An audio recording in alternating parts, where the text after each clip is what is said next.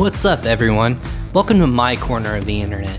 I'm your host, Ryan Kramer, and this is Crossover Commerce, presented by Ping Pong Payments, the leading global payments provider helping sellers keep more of their hard-earned money.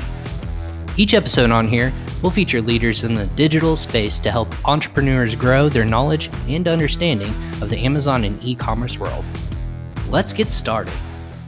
What's up, everyone? Welcome for round 2 today on this Friday. Live again with you on another episode of Crossover Commerce, episode 62, presented by Ping Pong Payments. Ping Pong provides marketplace sellers and entrepreneurs global solutions for controlling their domestic and international funds. An account with Ping Pong enables companies significantly reduce their costs when receiving or making international payments, all in one platform to help increase operational efficiencies, saves time, and allows sellers to manage their businesses from one single source. For more information, I actually, believe it or not, put the link below in the comments in the show notes below. If you have more questions, go ahead and save yourself 2 to 4% on our international conversions and payments. Check us out at usa.pingpongx.com. Thanks for joining us live again on Facebook, YouTube, LinkedIn, and Twitter, all the social media channels all the time, as many places as possible. We try to bring you nuggets of information on this show.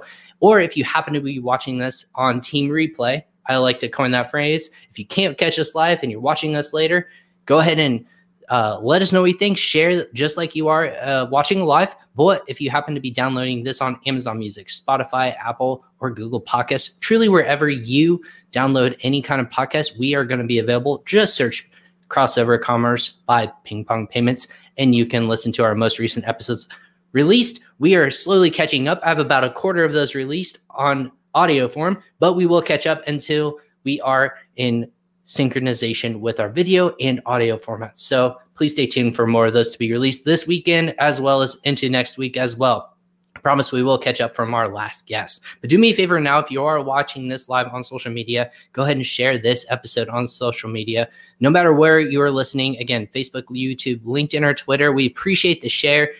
Go ahead and subscribe to our channels, because I go live about 4 to 5 times per week. This week is an exception. It's about 6 times that we went live. It is 6 times. It's not about, it is that we went live. So I'm super excited to be sharing this content with you, our listeners, and on various social media capacities. Just go ahead and share and subscribe for future episodes so that you don't miss a single episode. If you do, again, go ahead and share it and let us know what you think of every episode. We do see these comments come in real time, so I promise we will give you a shout out. If you want to just say hi, say hi. If you want to ask a question for me or my guests, go ahead and do that, because we want to make sure that you're getting the most information out of this episode as possible. Time is money, and we want to make sure that you gain something from spending your time with us every episode. So about our guest today, if you're not catching us live, let me go ahead and kind of give you a quick intro. Our guest today is a thought leader in the Amazon branding space. He's a resident mentor at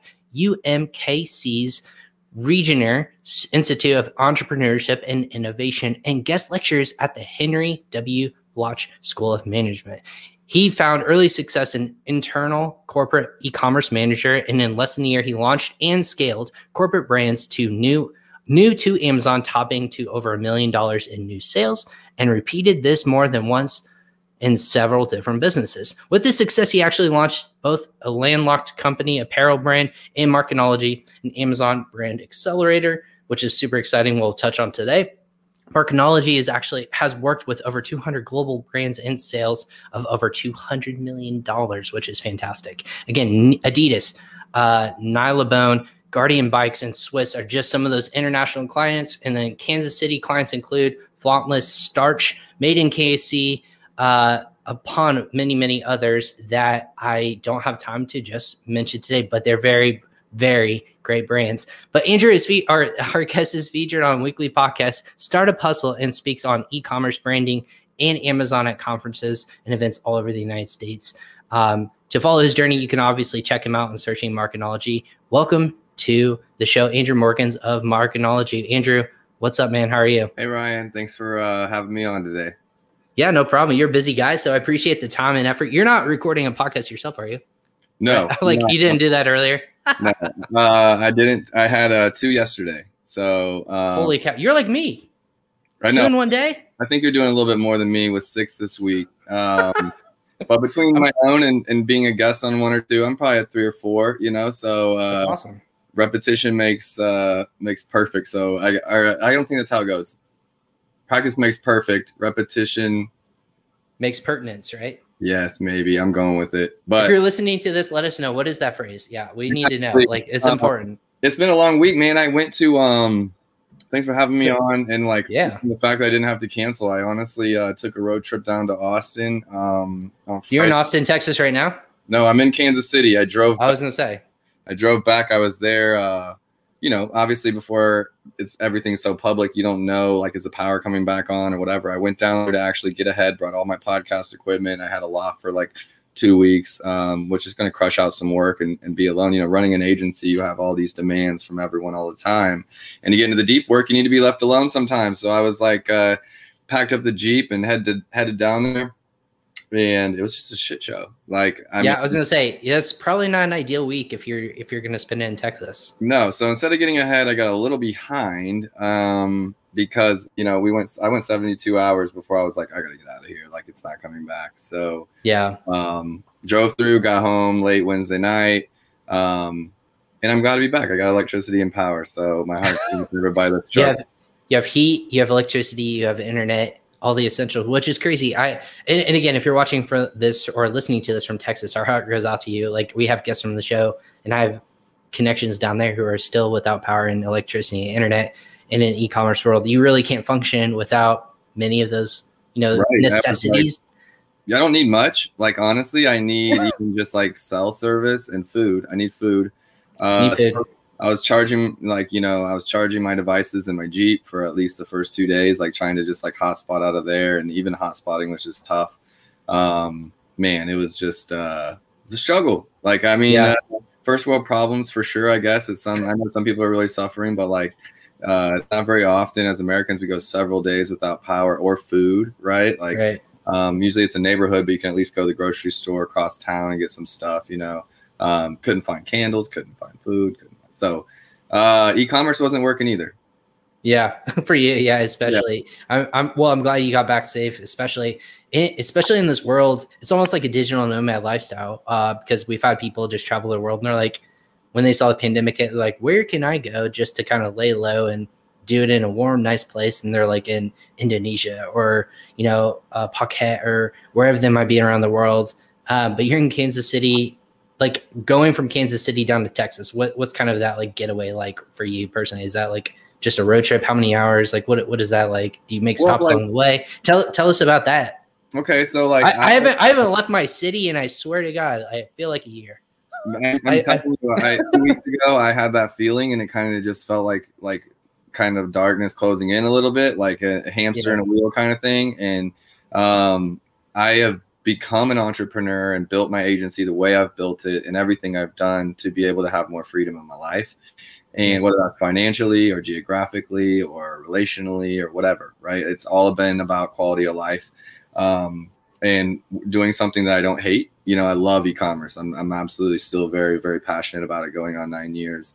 So it still challenges me. And I think that's everybody needs to find a career, and so for me, it was finding this. And a big part of that is being able to travel and work remote, so I've got like portable screens that allow me to have 2 screens. I've got like, my traveling case for stuff. I've just like optimized my life to be able to be just as efficient on the road or like in an Airbnb or wherever. And I still have a team here in Kansas City we got to run, but I have people now that can kind of help me make that happen. And so I can get away. That's awesome. Being able to have creative energy and really be able to, do some of you have to jump into these different roles as an entrepreneur, like from, let's say you're planning out your budget for the first time as an agency, like at a high level, and you're trying to reconcile all of last year's expenses and figure out exactly where you should set a budget. And, everyone starts at different spots. For me, I'm still trying to get into that where it's like, no, I'm not just like operating based on cash flow. Like, I'm trying to stick to a plan all the way down to like software expenses and stuff, And I wanted to get away. I wanted to deep dive. And Austin is 12 hours from Kansas City. Okay, that's not bad. It's not bad. I put on like a book on tape, or like, and I have these book goals I'm trying to get. So I put a couple of them on, and I feel like I'm being productive, on the road, just thinking. I'm allowed to just think. I'm not taking calls. You go through an 8-hour day. Let's say it's with client calls, or let's say it's just B2B biz dev calls.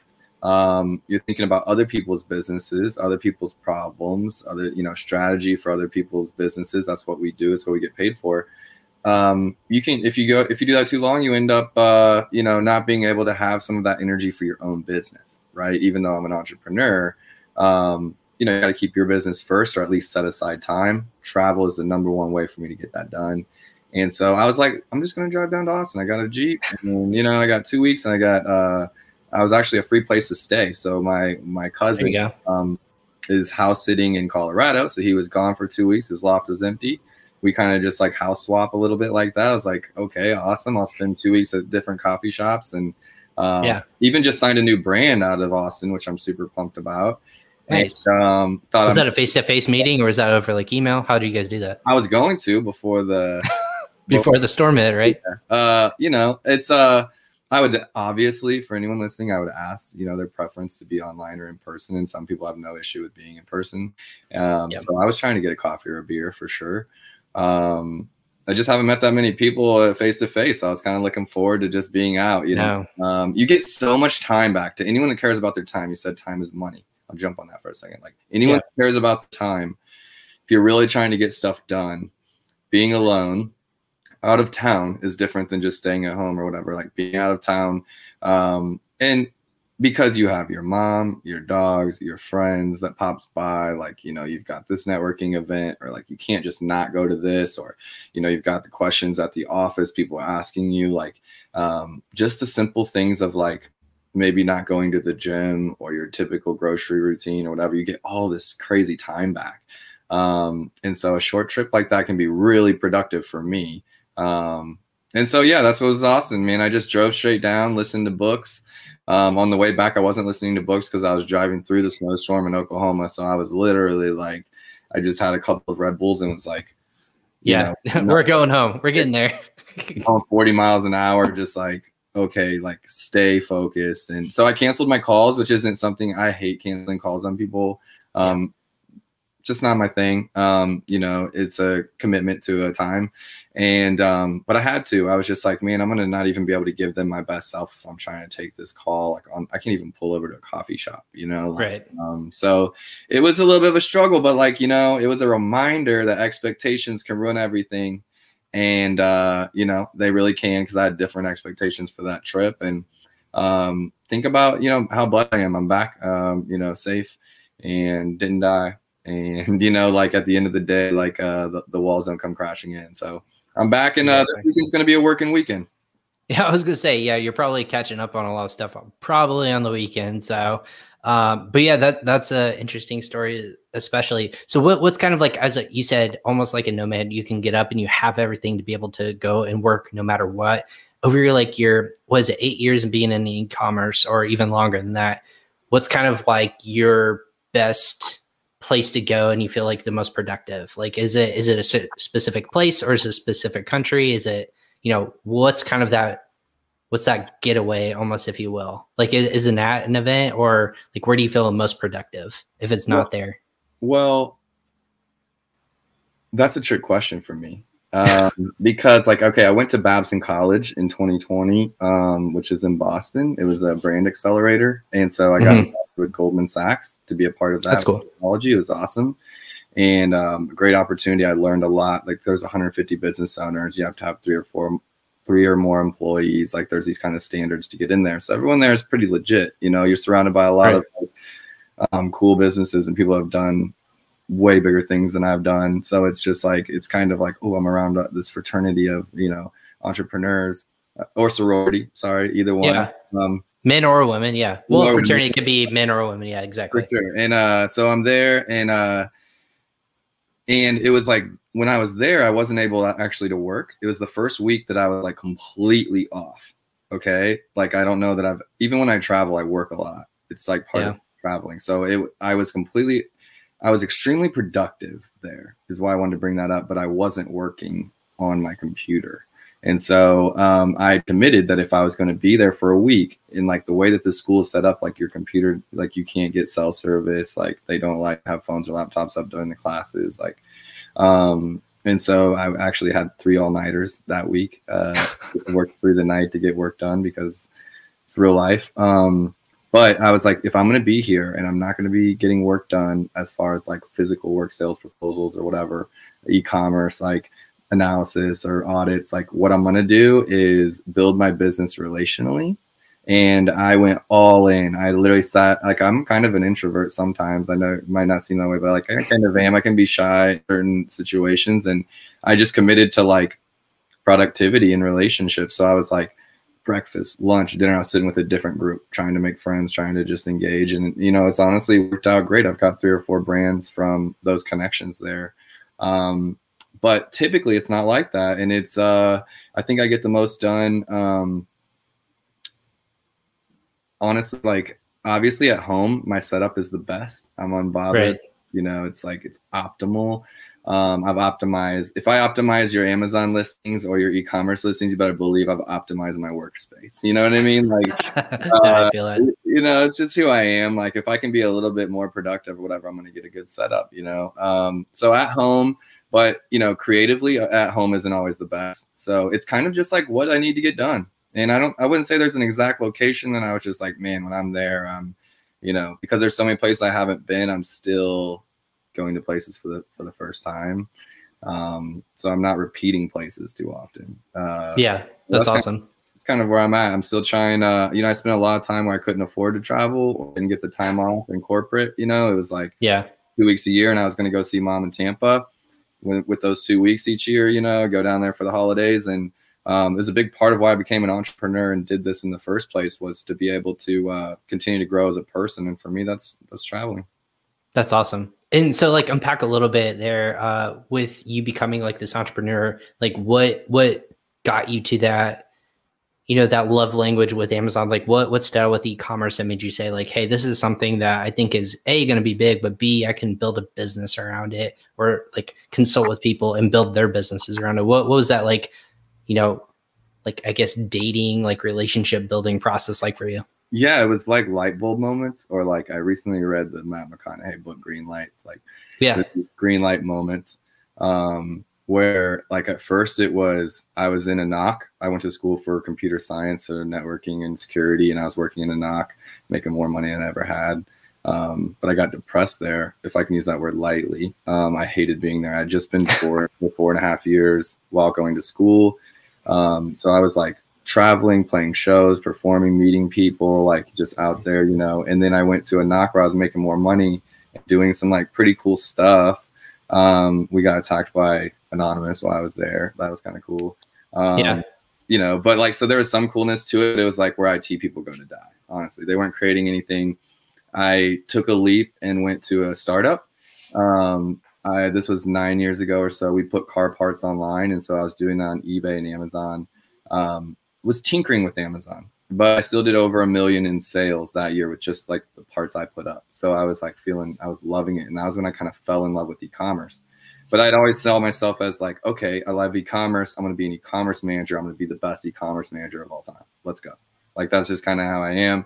I started obsessing about it, researching, studying, trying things. At the startup, I was able to try all these different things, and they encouraged it. When I became an e-commerce manager and got a corporate job doing the same thing based on that experience, they wanted me to put, you know, improve their Amazon and eBay. And this was 8 years ago.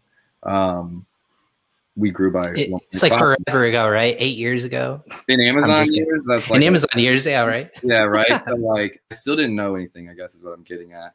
But I knew that like if I put attention on this stuff, like I could literally make a change and see a sale. And so it was like I had the bug for e-commerce then, but it was to be the best e-commerce manager and work for a really cool company at that time. Grew sales by $1 million. Again, so back-to-back years, I'm like, dang, I'm pretty good at this. This is cool. The corporate company was a lot slower to move and didn't let me try things. And the culture just wasn't like, I wanted to be the best e-commerce manager. They weren't sending me to conferences. They weren't getting people under me. They had me doing silly stuff like writing reviews on the website. I'm like, first of all, on their own website. I don't falsify reviews. That's not my character. And I am I've been there. Don't worry. No ego, but like an intern can do this. Like I should be doing, like, I just made this change over here that saved us like $50,000. like, like I wanted to be learning stuff. And so I was getting frustrated where I was, mainly because I wanted to know more about e-commerce. And so that's what kind of created that. To come back to your question, like I started freelancing on Upwork. I worked with Adidas on a project, finished the project up, and I was just like, why did this big agency need to white label me to do this Amazon job? And it was because they didn't know how to do it. Yeah. And I realized that US Toy was having issues, like the startup had potential, even Adidas, like these agencies that are big, that are like, prestigious, don't know what they're doing. And it was kind of like this light bulb moment. That was like, even at that time, I didn't know anything, but it was, I need to go all in on this. I think this is big. And I think if these two companies from US Toy to Adidas need this kind of work, I think other people will need this work. And I had essentially one client ask me to, like, after I'd done the project on Upwork, they asked me to like stay on and just like to manage it for them, and there weren't Amazon agencies. There weren't, like, I don't come from an advertising background or an agency background. So it wasn't like I set out to build this way. Right. It was just, hey, like I can work on these businesses and work from home. And it was actually, I could get 2 hours back of driving a day. I was driving an hour to work and an hour back. And I was like, I can make, I can get paid this salary with just like 4 or 5 of these brands, and get 2 hours of my day back. And it was like quality of life. I've just been chasing quality of life enhancements, if you want to call it that. And everything else has kind of come from that. That's awesome. Obviously matched with like extreme passion for what I'm doing and work ethic, right? Like, I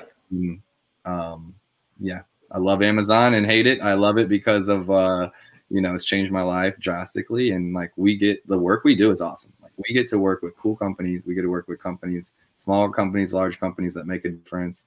We get to change, during the pandemic, we were a lifeline for brands. And it's rewarding work. Yeah, absolutely. So when did Markenology like stem from that? Is that just like that's the agency you wanted to put together? Like you have a couple other brands that sound like from your bio kind of stem from that and that you wanted to build. What was like, so the team that you're managing over there, that's your agency. How many people are working for you? Yeah, what's that look 14 like? Of us. 14, okay. Wow. There's 14 here in Kansas City. And we have a small team in India that does like graphic design and some of those VA things for us, to help add our team.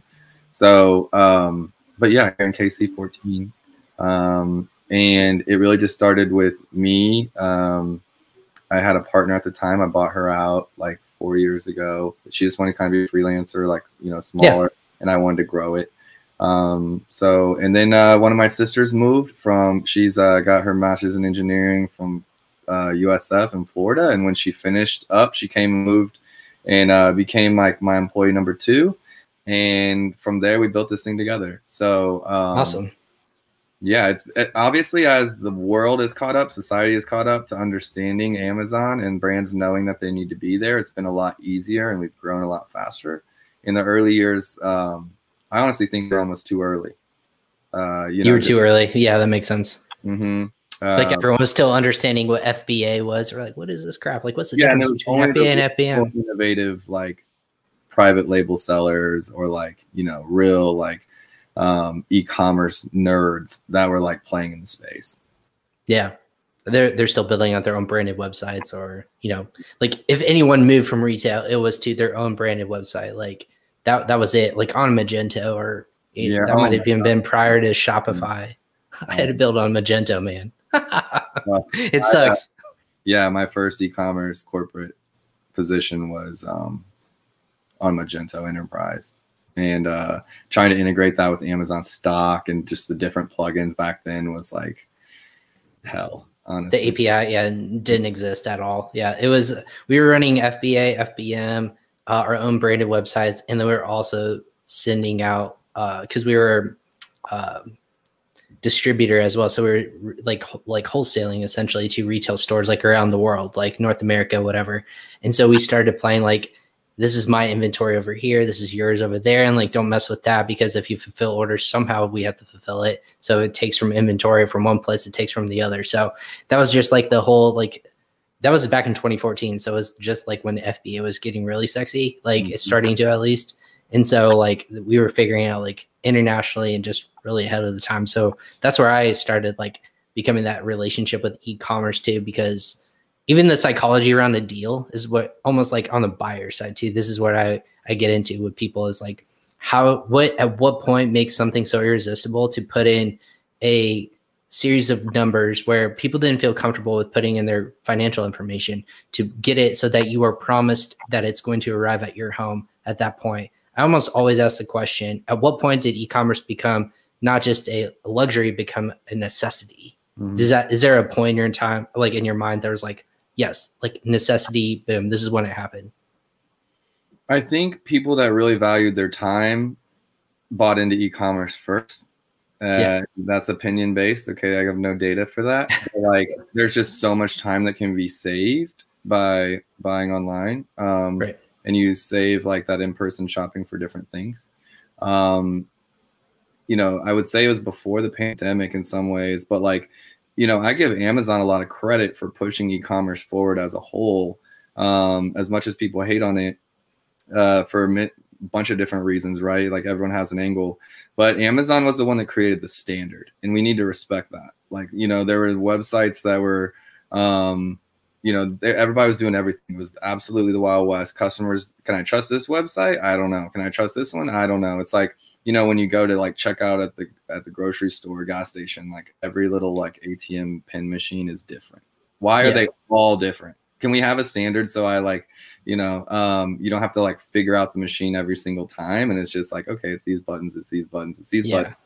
And Amazon did that. They're like, you know what? They bought customer trust online. They brought trust to e-commerce because no questions asked, you could get a refund. You know, you were getting your item in 2 days. And I remember buying stuff from like banned websites and different things. It'd be like 6 months. Sometimes it wasn't even China. Like maybe 6 months. I don't know. Across the country. I bought a kayak this year. I bought it in March, showed up in November, but I wanted it, so I waited. Okay. But like, I didn't know that when I bought it. It showed it off, right. And it's just like Amazon changed that. And I think that that's the standard now. And when you can get something in 2 days or same day in these cities, it goes from being like a want to like, it just becomes part of your life, I think, at that point. Yeah. A personal story. I ordered a bed frame because we moved in the pandemic, like in July of this past year.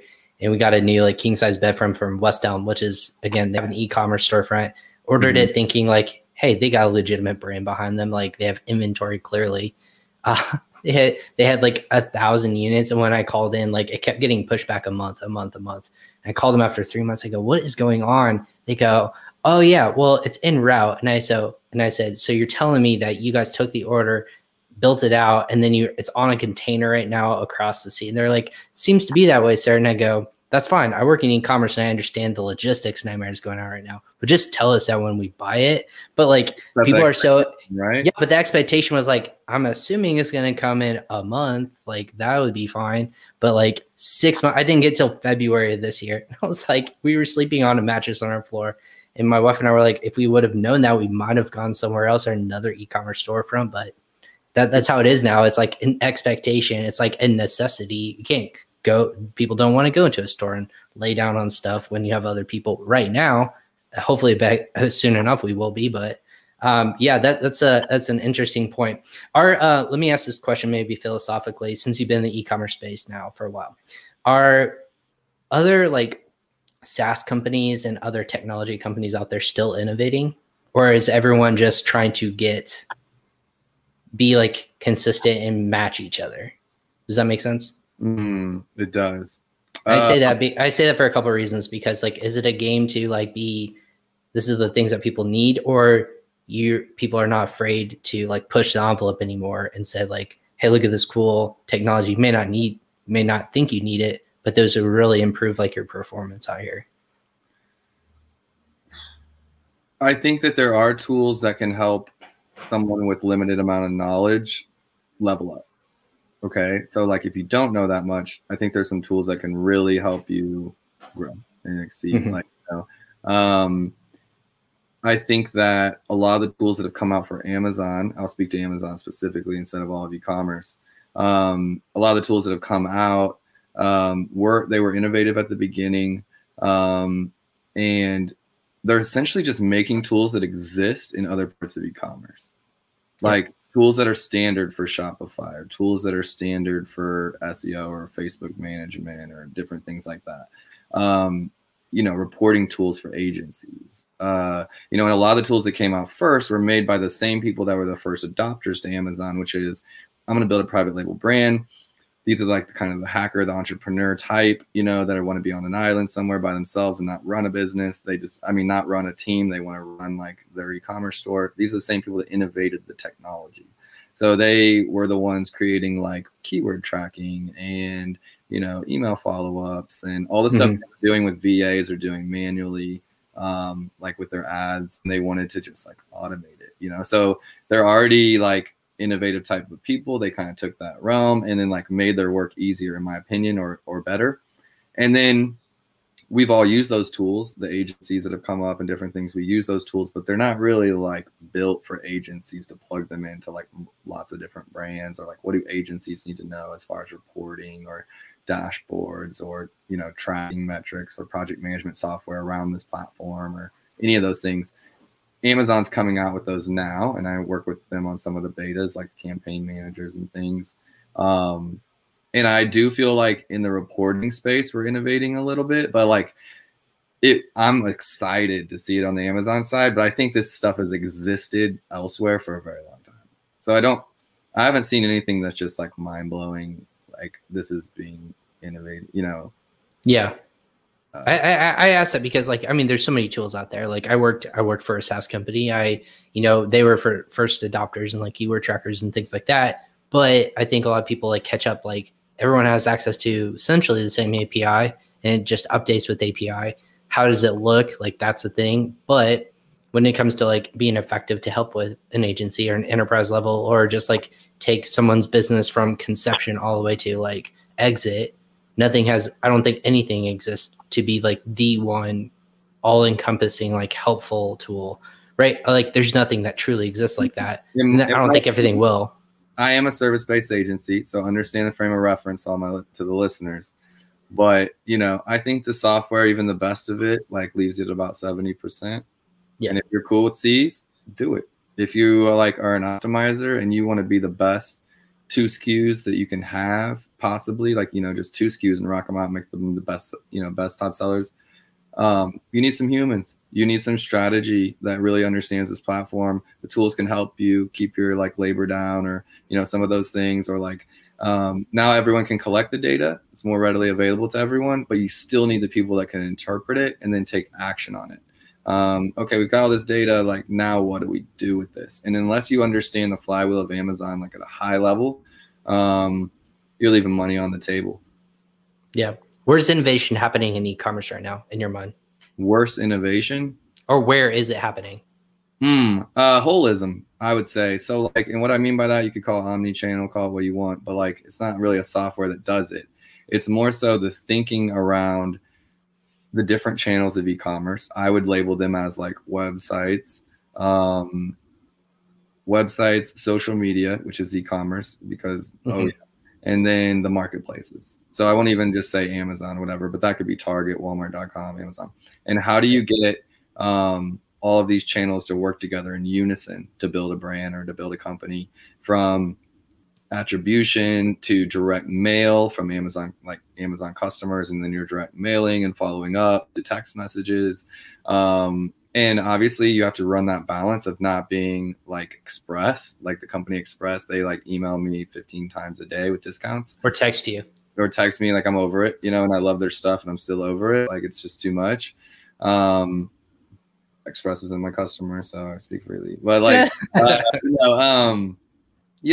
think there's this limit of doing too much, for customers and things like that. But it's really how do I get my data from Amazon? How do I get make the most of social? How do I grow social with Amazon sales and customers? How do I, get them to need to come to my site and engage on my site?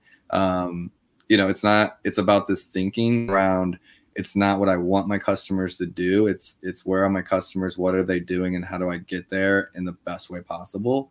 And how does all of that work together? So we've got all these individual experts, like let's say Marknology and Amazon expert, and you've got like maybe a PPC off Amazon expert, you got a web designer. We've created, as this field is growing, we've got all these individual experts per se, but we don't have that many that are completely across the board. You might have an e-commerce expert. He knows a little bit about Amazon, but he hasn't obsessed about it for 9 years, right?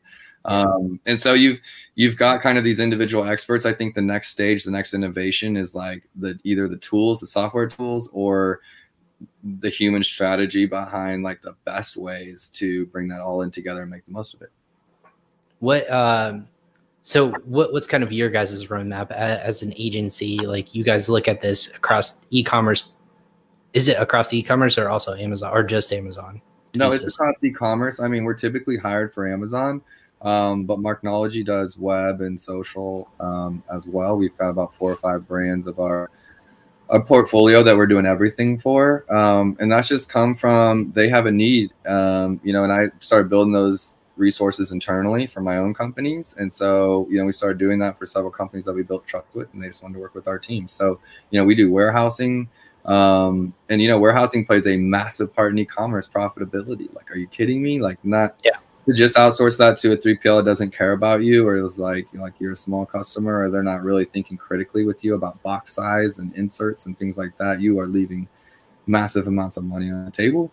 So everything from logistics to advertising to, we would start with Amazon traditionally, and then typically the relationship grows from there. And then it might be like, oh, can you take over this piece? Oh, can you take over this piece? And then, so it's we have to know their whole business. Like, to be an Amazon agency, to really be effective, you need to know everything, because we're not just an advertising agency. We're not just a branding agency. We're not just an SEO agency.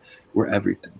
We are the flywheel, from photography and design to video and storytelling to A+ pages to understanding SEO and tracking those keywords to an advertising strategy that's intentionally built to drive the SEO ranking right of the keywords that we're going after on the platform, to follow up after customers have gotten the product, to customer service, to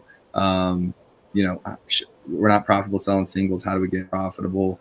Let's go to some kits, 2-packs, 4-packs, variations. Like, we have to kind of be able to speak and address a lot of different areas. And when you really have that holistic picture, it's not that hard to step into other areas of the business and, pick it up and understand what's going on. Because to really run Amazon well, you need to know all of that, all the way down to cost of goods sold and, can we save 2 or 3, 4 points using ping pong? Like, anything back into the business is a win for the brand. And if we're thinking like that, we're going to win most times. So where's the growth happening right now? Is it Amazon, but also on international marketplaces? Where is it off of Amazon? Where's the major growth happening for you guys, and how you're looking to like take that next level for your brands currently in 2021? Well, I've realized that's a good question. Thank you for teaming me up. But I feel like it just depends on where the brand is, where the next level of growth should be. So like, if you're not on Amazon and you're a manufacturer, it's going to be Amazon.com. Let's go. If you are on Amazon.com, you've got your core products there. Is it, new product introduction, and new SKUs? Depends on the kind of category. I would take it, play by play. International expansion is huge for us. So like brands that are doing well in .com, I'm like, why wouldn't we be in Canada? If we have a seasonality product, why wouldn't we be in Australia to offset that seasonality? Like, that's a big one. No one said that before. Yeah, to offset the seasonality aspect. Thank you. On the other side, the bottom side of the equator, when it's summertime and it's winter here, it's summer there. So yeah, that's so we're thinking about Brazil and what are some of these markets we can get into that for some of my brands that are very seasonal. Australia is a great one for my seasoning brand. We have a seasoning brand that's barbecue and all that kind of stuff. Why wouldn't we be in Australia? Right? Yeah. During our winters, their summer. And so that was a big move, little wins like that. And it's not really that hard once you kind of like, it's really on the setup, kind of like the paperwork of getting your tax paperwork in order and, you know, your bank account. GST, VAT, all that fun stuff. Once you get that done, you know, there's a lot of management work, but it's essentially the same plan as .com. You know, so we're finding a lot in international. We're finding, you know, I continue to tell people to introduce new products, because it can be like, you know, you're on your third product, it's okay. You're on your fourth product, bang, that one hits. Like, you know, and you're doing your best every time, but sometimes you just find that one that's like, so unless you're introducing a new product, you're never going to really learn that. Once internationally, like an area for growth is localization, getting our translations better and our ads dialed in and finding growth there by just getting more intentional, more specific, more dialed in, down to logistics. Okay. Helping people get their logistics better. You know, from packaging to what, like, help me understand these costs. Like, this doesn't make sense. You know, sometimes it's like, these costs are way too high. Let's talk about what's happening here. Maybe there's something I can help with. So obviously streamlining everywhere possible, and helping educate. A lot of times it's we need to educate the brands a little bit, to be like, hey, there's actually like some points you can shave here, or here's, you know, because if we save let's say we save three points in currency conversion. Yep. Okay? In some businesses, depending on the size, if we could get, you know, 3% back into ad spend, right? If you can get the brand to buy in that everything you save them from cost of goods or anything like that, yeah. Right. Like, let's raise the price. Let's, like, you know, lower inbound costs. Let's like bundle them together. Savings, you know, maybe we're streamlining straight from China into Amazon instead of stopping somewhere else. You're helping them with that. And then it's like, at the end of the day, give me all of that budget back and let's throw it into ads. Okay. And let's like drive growth. So yeah, you know, but then the last thing I'll say is, now that we've like became experts on Amazon, I really feel like, you know, absolute experts as a team on Amazon. Then it's like off Amazon efforts really matter. And if your like goal is to like have a #1 bestseller on Amazon or launch a book or specific categories, like, because of Facebook ads can be so like, you know, specific demographics, like who's your buyer, like age, all that. And Amazon doesn't have that yet. And we're just competing for these specific keywords that we want, maybe with other people as well. The off Amazon traffic, TikTok, YouTube influencers, you know, mommy bloggers, those things can be massive, as far as adding extra firepower to your Amazon program. So it's digging into some of those as well, and helping brands understand we've maximized what we can do on Amazon to take it to the next level. Like, let's say the stay-in.com and take it to the next level. Let's dial up our off Amazon or try some things out there like direct mail or texting, you know, or things like that. Yeah. What's your take on aggregators in the space? Like, it's a big buzz area right now. Thrasio, Heyday, you know, Elevate Brands, all these people.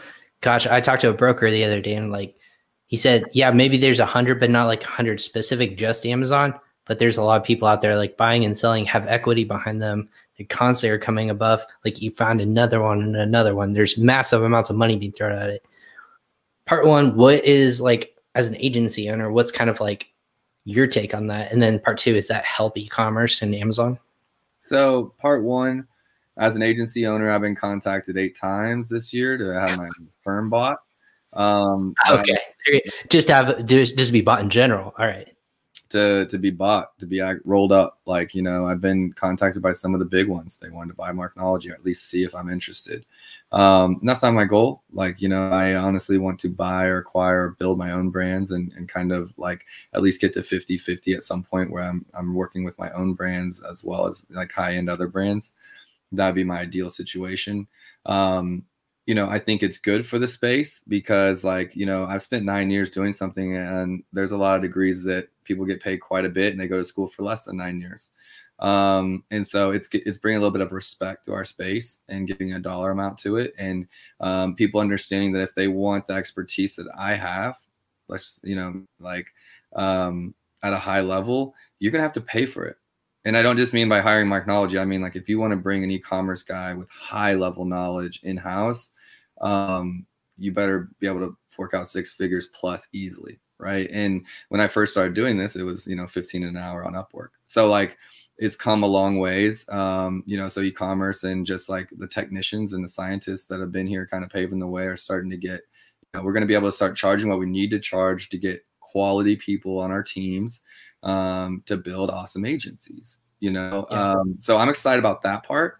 I think some of the negatives are I had 3 people poached this year from bigger agencies like on the coast, and I was gonna say, where do you guys fall in do you guys rank yourself based on like revenue, like market share or value, or like how do you do it?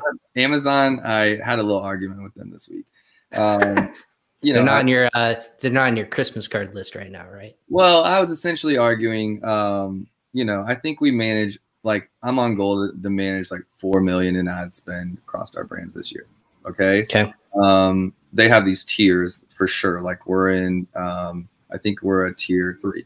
Okay. So I'm in a pilot program for the tier 3 agencies. So there's 60 of us. Their goal is to grow you to 10 million. Then you're in a tier 2.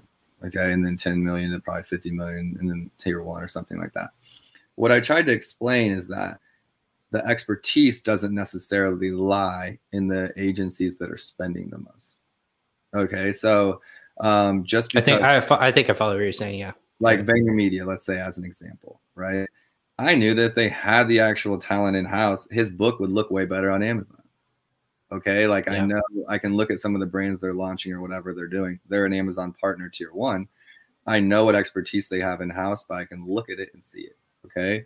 That's just an example because I know Gary Vee's team can handle that, whatever. Right. But the point being, to Amazon, I'm saying, hey guys, like we might only be managing 4 million, but that's because we're getting all the innovative brands that are first to Amazon that are like ready to move. Like the big agencies that have been there for a long time doing SEO or website builds or branding at a very high level.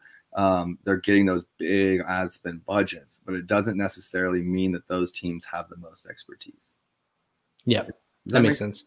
Makes sense. And so I think there's this like, smaller agencies that are growing and getting aggregated, of course, but they are the ones that have been out here like pioneering the space and really learning and been here for 9 years watching the tools change. And, even if an agency gets 1x Amazonian, the chances of that guy working on 300 brands, just to put it in perspective, like literally the strategy on 300 brands or work all sides from logistics all the way to ads to vendor central migrations to international expansion. Like that's not how Amazon works. If you know anything about Amazon, they work in these silos. They move every year to 2 years into a different department.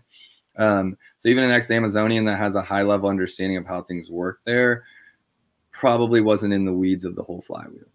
Right. Yeah. As an example. So even someone that's like got tenure. So I think these agencies that are a little bit smaller, like Marchology, like other agency owners, I know a lot of them that have a lot of talent. They are the ones that really have the expertise of like a high level strategy for brand and getting the most out of nothing. And it's not going to be the big spenders. Yeah. So, so in part 2, so this is my other question. With these aggregators in the space, which is, I think you said, a good thing, that is shining light on this industry, putting a dollar figure on it. It's exciting what they're doing. Do you see it to go in a different way? Before we have to wrap up today, do you see it going a couple different ways? One, they build out their own agency team where they acquire, and then kind of like, it's almost like a farm system, right? If you're a sports fan, I say farm system, like you start launching brands.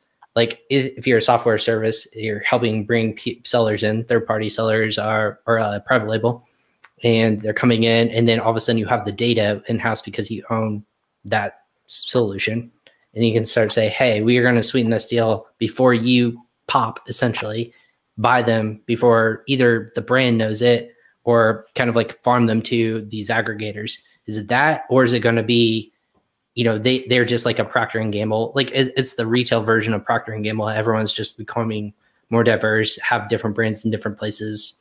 It's just going to continue the way it is. I think there's going to be a lot of change. I think you're right. And you kind of brought a different perspective than I thought about in some of the softwares and things like that. I see. Well, I've had this conversation. I feel like I bring this up to 10 different people and 10 different answers come up. So it feels like there's something there in that regards. Because I've talked to like Thrasio, I've talked to Elevate Brands, and those guys are fantastic. But the rate at which Thrasio acquires, or they're like hiring people, like again, these people are to put in perspective, and I had Joe Valley on with Quirelight Brokerage. He goes, think about this. Like you have brands who have like 6 figures riding on this, but you have a person who's in charge of logistics who is like getting paid $50,000. Like the value of compensation between one versus the other is like drastic in terms of like one versus the other. But the point I'm making is they have so much to do with so many different brands. Like I think Thrasio has like 100 brands at 114,000 products. So it's on average 140 different products per brand.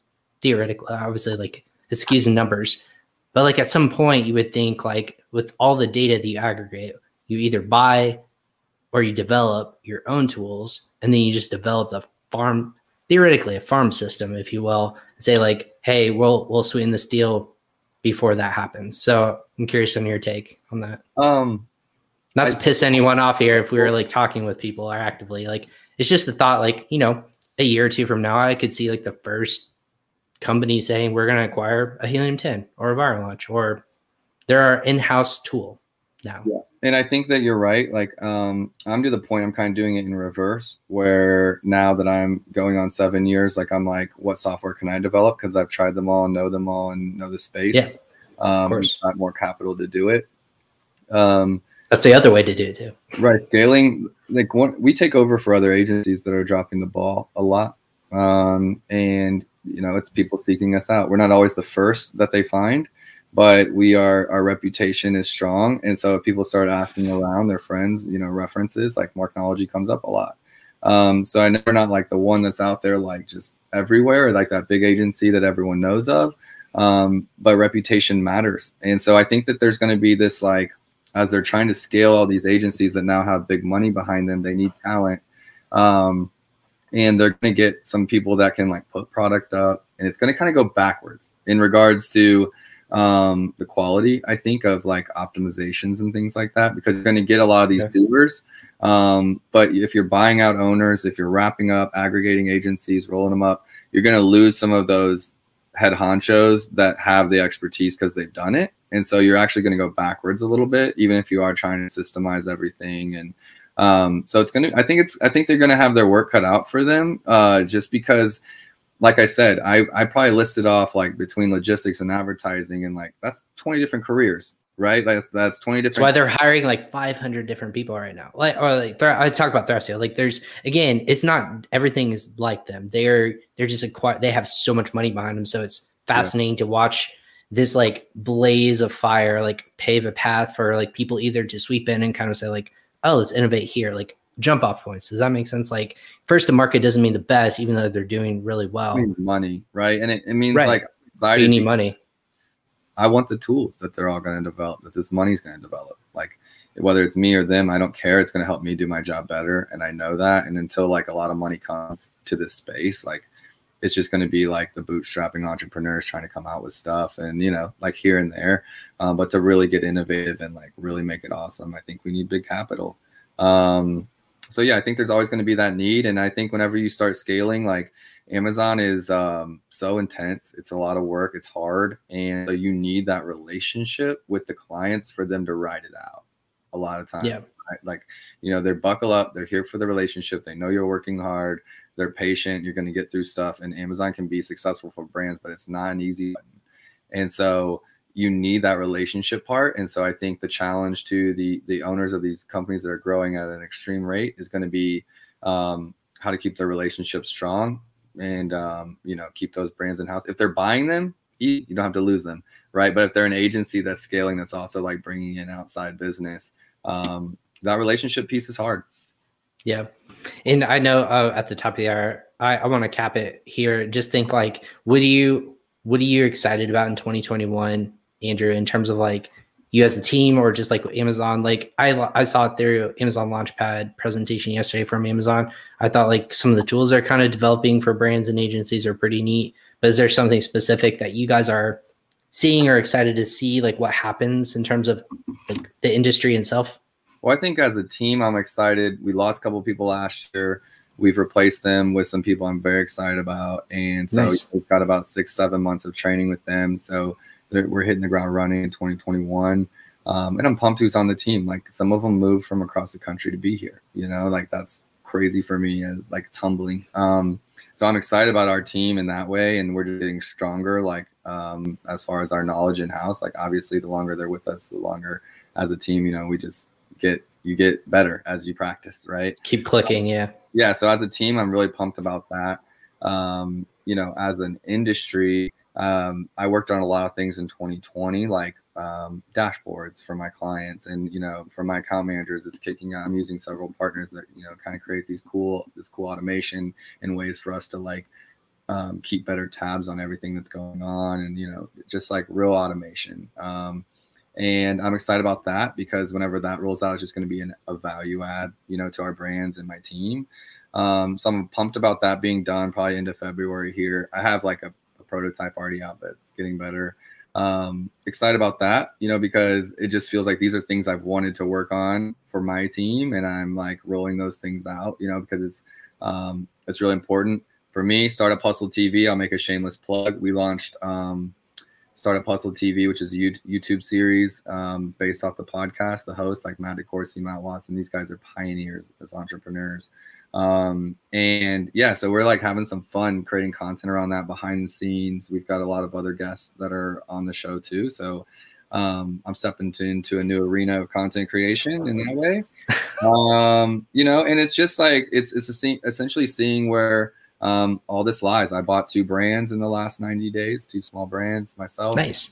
So these are my first that I didn't build, like that I've acquired. And so that learning process of, you know, I'm not building them to sell, I'm building them to hold, you know, but essentially this is my long-term goal. And so I'm got my feet in, and I'm excited to learn through it and see, you know, how this year turns out with all those things.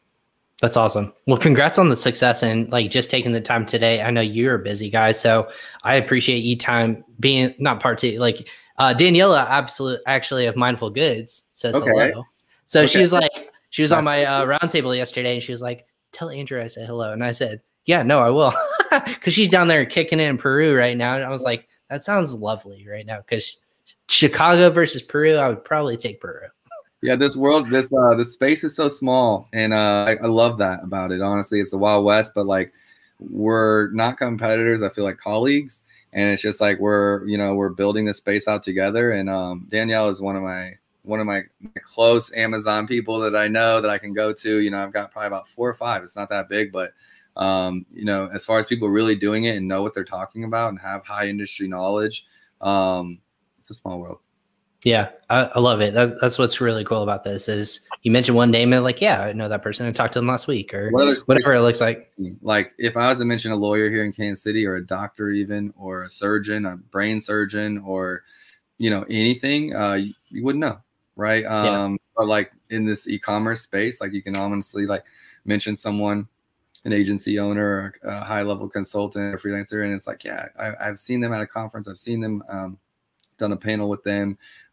So yeah, I'm excited to get plugged in with more people, the podcast, and even opportunities like this that just made the world much bigger for me in regards to like, you know, the space and being able to engage with other partners. I've had aggregators like reach out to me and like people that I just watch at it. Like I watch in the news and like articles you read like on Forbes or Bloomberg, and you like reach out to them like, yeah, I'll join you on your podcast. And then just having like random people comment on like LinkedIn to you and they're like, "Hey, been watching your show a couple of times and you're doing a good job." And like, that's not I have to do this to pat myself on the back. Like pretty cool that people will just like randomly browse, check in. And again, time is money for a lot of these big time people like yourself and myself. And if they spend time with you, there's a value there, like whatever that looks like. So, but I appreciate your time here on our show. Again, thank you so much for your time. I'm looking for good stuff with you guys popping in 2021. So that's success in acquiring businesses, growing your Amazon business, and e-commerce in general. So thanks so much, Andrew. Thanks for having me on. See you. Awesome. We'll talk to you later. And thank you everyone who is watching again on Facebook, LinkedIn, YouTube, or Twitter. I appreciate your time. That was the 6th episode we did this week, which is crazy in my mind. I want to make sure that I appreciate all of you who are watching again on Team Replay or Team Live. Whoever it is, I love giving you guys content. I'm going to bring as much value and squeeze as much out of my guests as I can that are willing to come on the show. in a loving way and e-commerce way. But next week, I'm dialing it back a bit. Only 4 episodes, but I'm still really excited. I have Stephen Black with Unstoppable FBA. I have Cameron Yoder from Viral Launch, a former colleague of mine who I am very lucky to have on. We're going to talk about just like following data and utilizing data to like make your decisions in 2021. We also have lots of other guests who are going to husband and wife tandem team. They're using their FBA funds just to fund their travel around the world. I believe the last time I looked, they were in Turkey. So I'm really excited about them. Some are Hobart. And then also I'm looking at my calendar real quick. I believe I have oh, this is the beauty of being live. I didn't have it ready for me. Michael, also, I believe I saw on Andrew's podcast, Michael Mayer of, oh my gosh, I'm blanking on his name. On there, yeah, Michael Mayer from, where is it? Anyways, I have him on next week. He's local. Think Carology. That's what it is. So all the names are blurring in my mind right now, but I have him coming on to round up our week. We're going to be discussing a lot of the things that he's going on with his team over there. So thank you for joining and tuning in and watching live. Also, if you're on Team Download, go ahead and give us a couple of ratings, 5-star ratings on Apple, Amazon Music, Google Podcasts, or Spotify. We appreciate it. Again, I'm your host, Ryan Kramer of Crossover Commerce. Have a good weekend. Be safe out there, everyone. And we'll tune in next week for other episodes of Crossover Commerce. Have a good one.